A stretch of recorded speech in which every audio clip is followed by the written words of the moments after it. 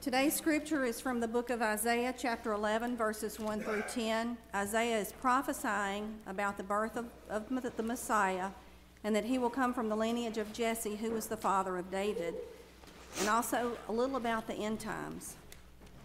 A shoot will come up from the stump of Jesse. From his roots a branch will bear fruit. The Spirit of the Lord will rest on him, the Spirit of wisdom and of understanding, the Spirit of counsel and of might, the Spirit of the knowledge and fear of the Lord, and he will delight in the fear of the Lord. He will not judge by what he sees with his eyes or decide by what he hears with his ears, but with righteousness he will judge the needy. With justice he will give decisions for the poor of the earth. He will strike the earth with the rod of his mouth. With the breath of his lips he will slay the wicked. Righteousness will be his belt, and faithfulness the sash around his waist. The wolf will live with the lamb. The leopard will lie down with the goat.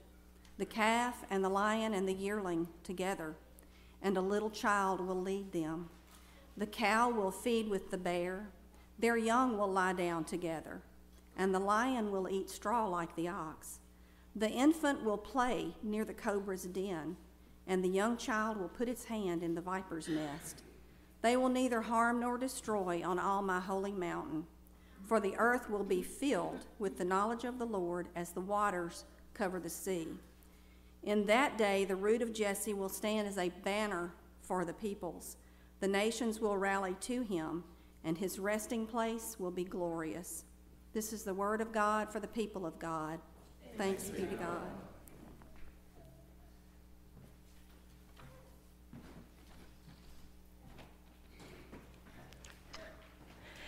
This past week, I was driving on Highway 4, coming back from a clergy retreat. I have to tell you that I do not like driving on that curvy road at night. I was pulling through and putting along through the dark stretch of one of the places where there's no lights. I knew it was only a matter of time before I saw a deer at night crossing that road. When that doe ran out across the road, I almost hit her. I put on my brakes, but I couldn't slam them because I had a big old truck behind me. I barely missed her when suddenly a huge buck appeared on the side of the road and rammed into the side of my car. I must admit that I was more astonished by the size of his rack than I was that he rammed into my car. You know, the glimpse of him showed that he had to be at least an 8 point, probably a 12, because it was huge. And all I could think about was, whew, he is wall worthy. He needs to be on somebody's wall.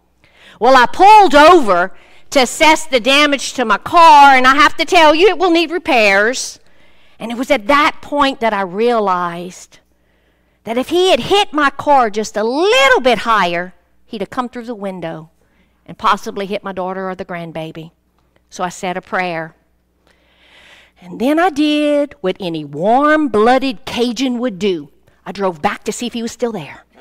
We drove back to see if he was on the side of the road, and it wasn't until one of my friends asked me, "Now, Alice, what would you have done if he was still there?" I said, "Well, I'd have called Mike. Come on, we're going to ice down a deer in the bathroom because I'm from Cajun country and you don't waste any meat." And we were going to have it. I have to tell you,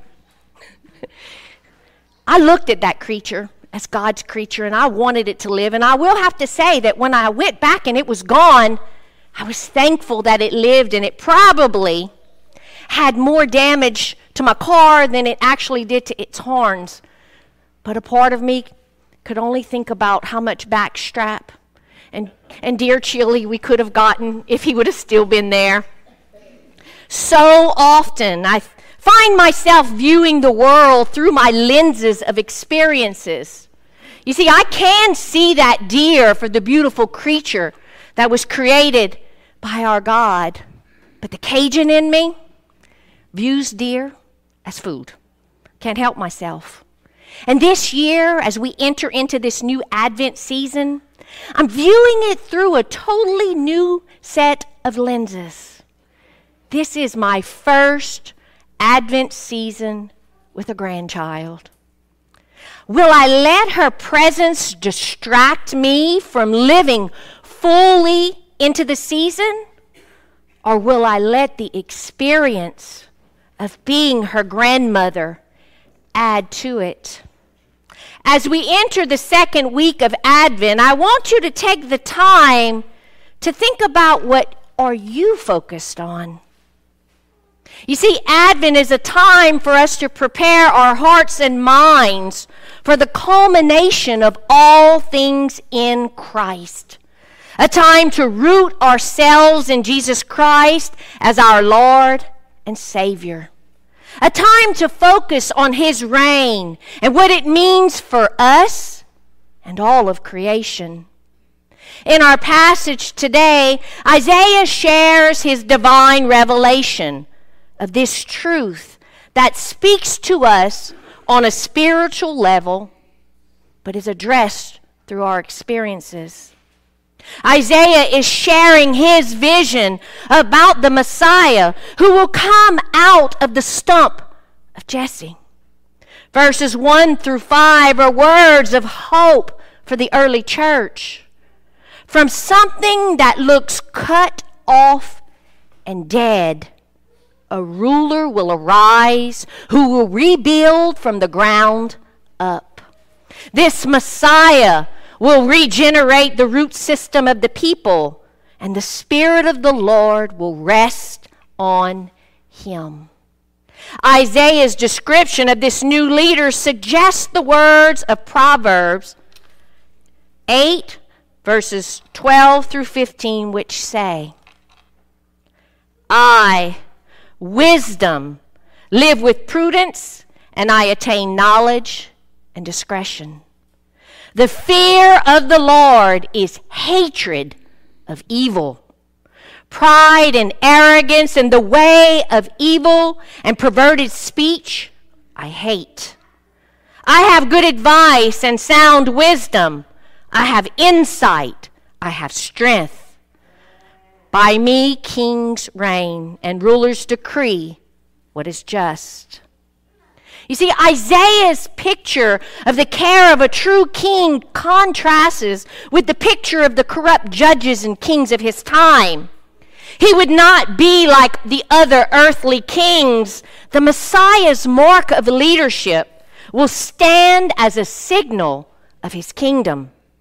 Matthew 11:5 affirms this truth when you read, and it says, the blind receive their sight, the lame walk, those with the skin disease are cleansed, the deaf hear, the dead are raised, and the poor have good news brought to them.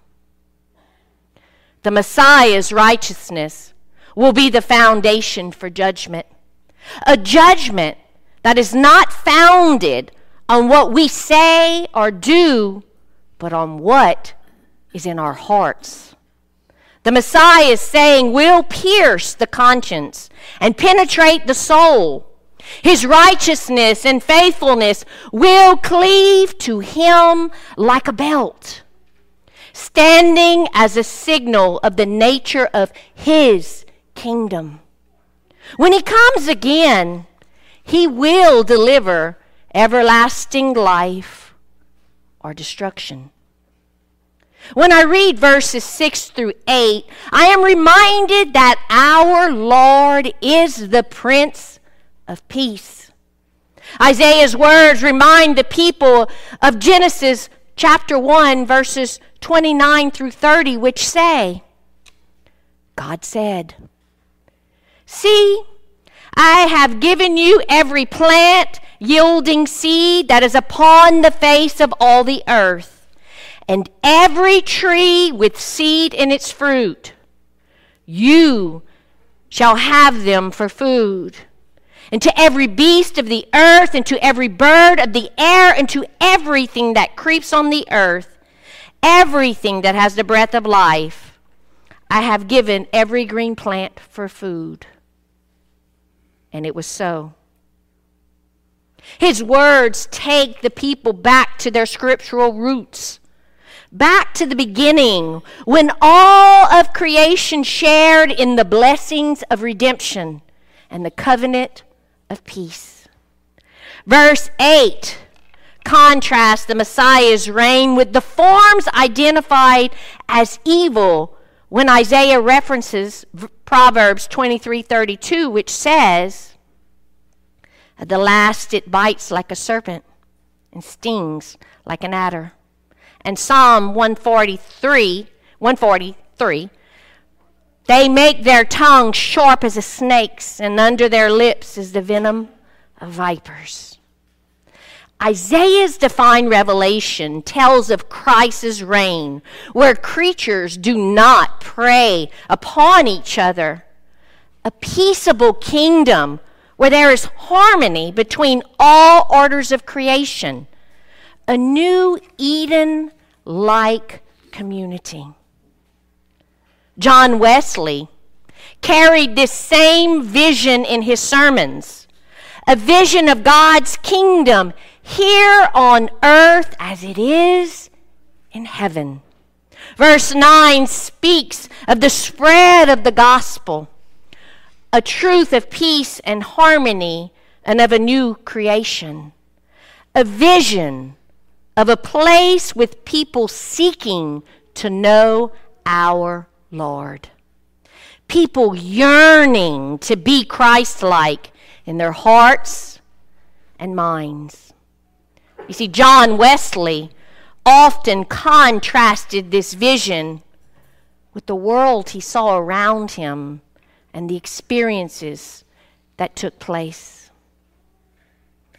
On that day, the day the Word of the Father, the eternal God, the one substance with the Father, took man's nature in the womb of the Blessed Virgin. The day when our God came to dwell among us, embodied in flesh, fully human and fully divine. Eternal Savior and Mediator who intercedes for each of us.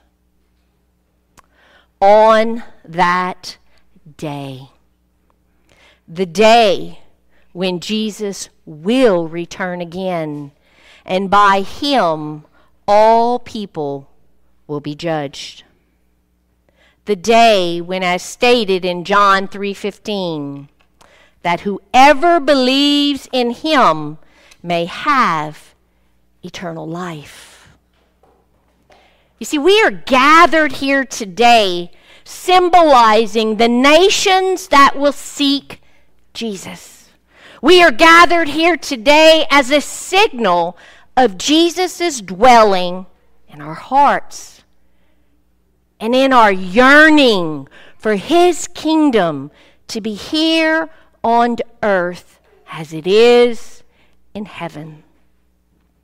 See, Jesus dwells in each of us as we yearn to be the church, living out our mission given to us in Matthew 28:19 through 20, which says, "Go therefore and make disciples of all nations, baptizing them in the name of the Father and of the Son and of the Holy Spirit, and teaching them to obey everything that I have commanded you.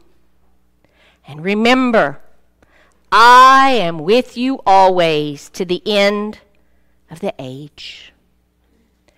Advent is a season of anticipation as we prepare our hearts and minds to be ready not so much for the birth of a baby born long ago, but for what it means to dwell here and now in this world as the baby who was born that night continues to make all things new. We are in a season of grace-filled renewal. And by the one true King Isaiah is speaking about. Today, we lit the candle of hope and peace. as the church representing the body of Christ for others with Jesus as our head, do we stand as a signal of both? As a church, our hope is found in Jesus, and our mission and ministry is to be rooted in this hope. As a church, we are to be the means of HOPE. H meaning hospitality. Are we the reason someone feels welcomed, seen, heard, loved, and supported? O for offering Jesus. Do we keep our focus on Jesus? Do we offer our gifts and services as a path that leads others to Jesus? P is for purpose. As a church, are we focused on the Great Commission?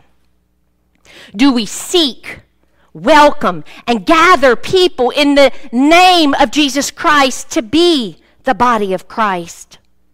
And are we pointing people to Jesus? And the E is for engagement. Are we actively engaged in missions and ministry in our church and in our world as servants of Christ to pave the way for the Spirit to transform lives? We, gathered here together today, are a means of the peace of Jesus Christ for this world. Are you a vessel of the peace of Jesus Christ in which you say and do? Let today remind you that Advent is a time to prepare your hearts and minds for the coming of our Lord, both as a celebration of his dwelling and as an offering of eternal salvation. Be the people who gather to stand as the signal of where hope can be found. Be the people who share the peace of Christ in a world full of strife. Advent is a time to return and keep your focus on Jesus. As Dallas Willard says, Jesus is the human face of the kingdom of God. He makes it concretely accessible for all of us. Pray this week, meditate for God's grace to give you the spirit of compassion and charity so you can bless others this time of year and throughout the rest of the year as you point them to Jesus. Let us pray. Oh, gracious God, we gathered here today, heard the message of your word, heard the message of a pastor guided by the Spirit. May the message and meaning that you need to touch each individual heart and mind be carried through with the Spirit. But may we, as disciples of Jesus Christ, be open to the message. I pray this through Jesus Christ our Lord. Amen.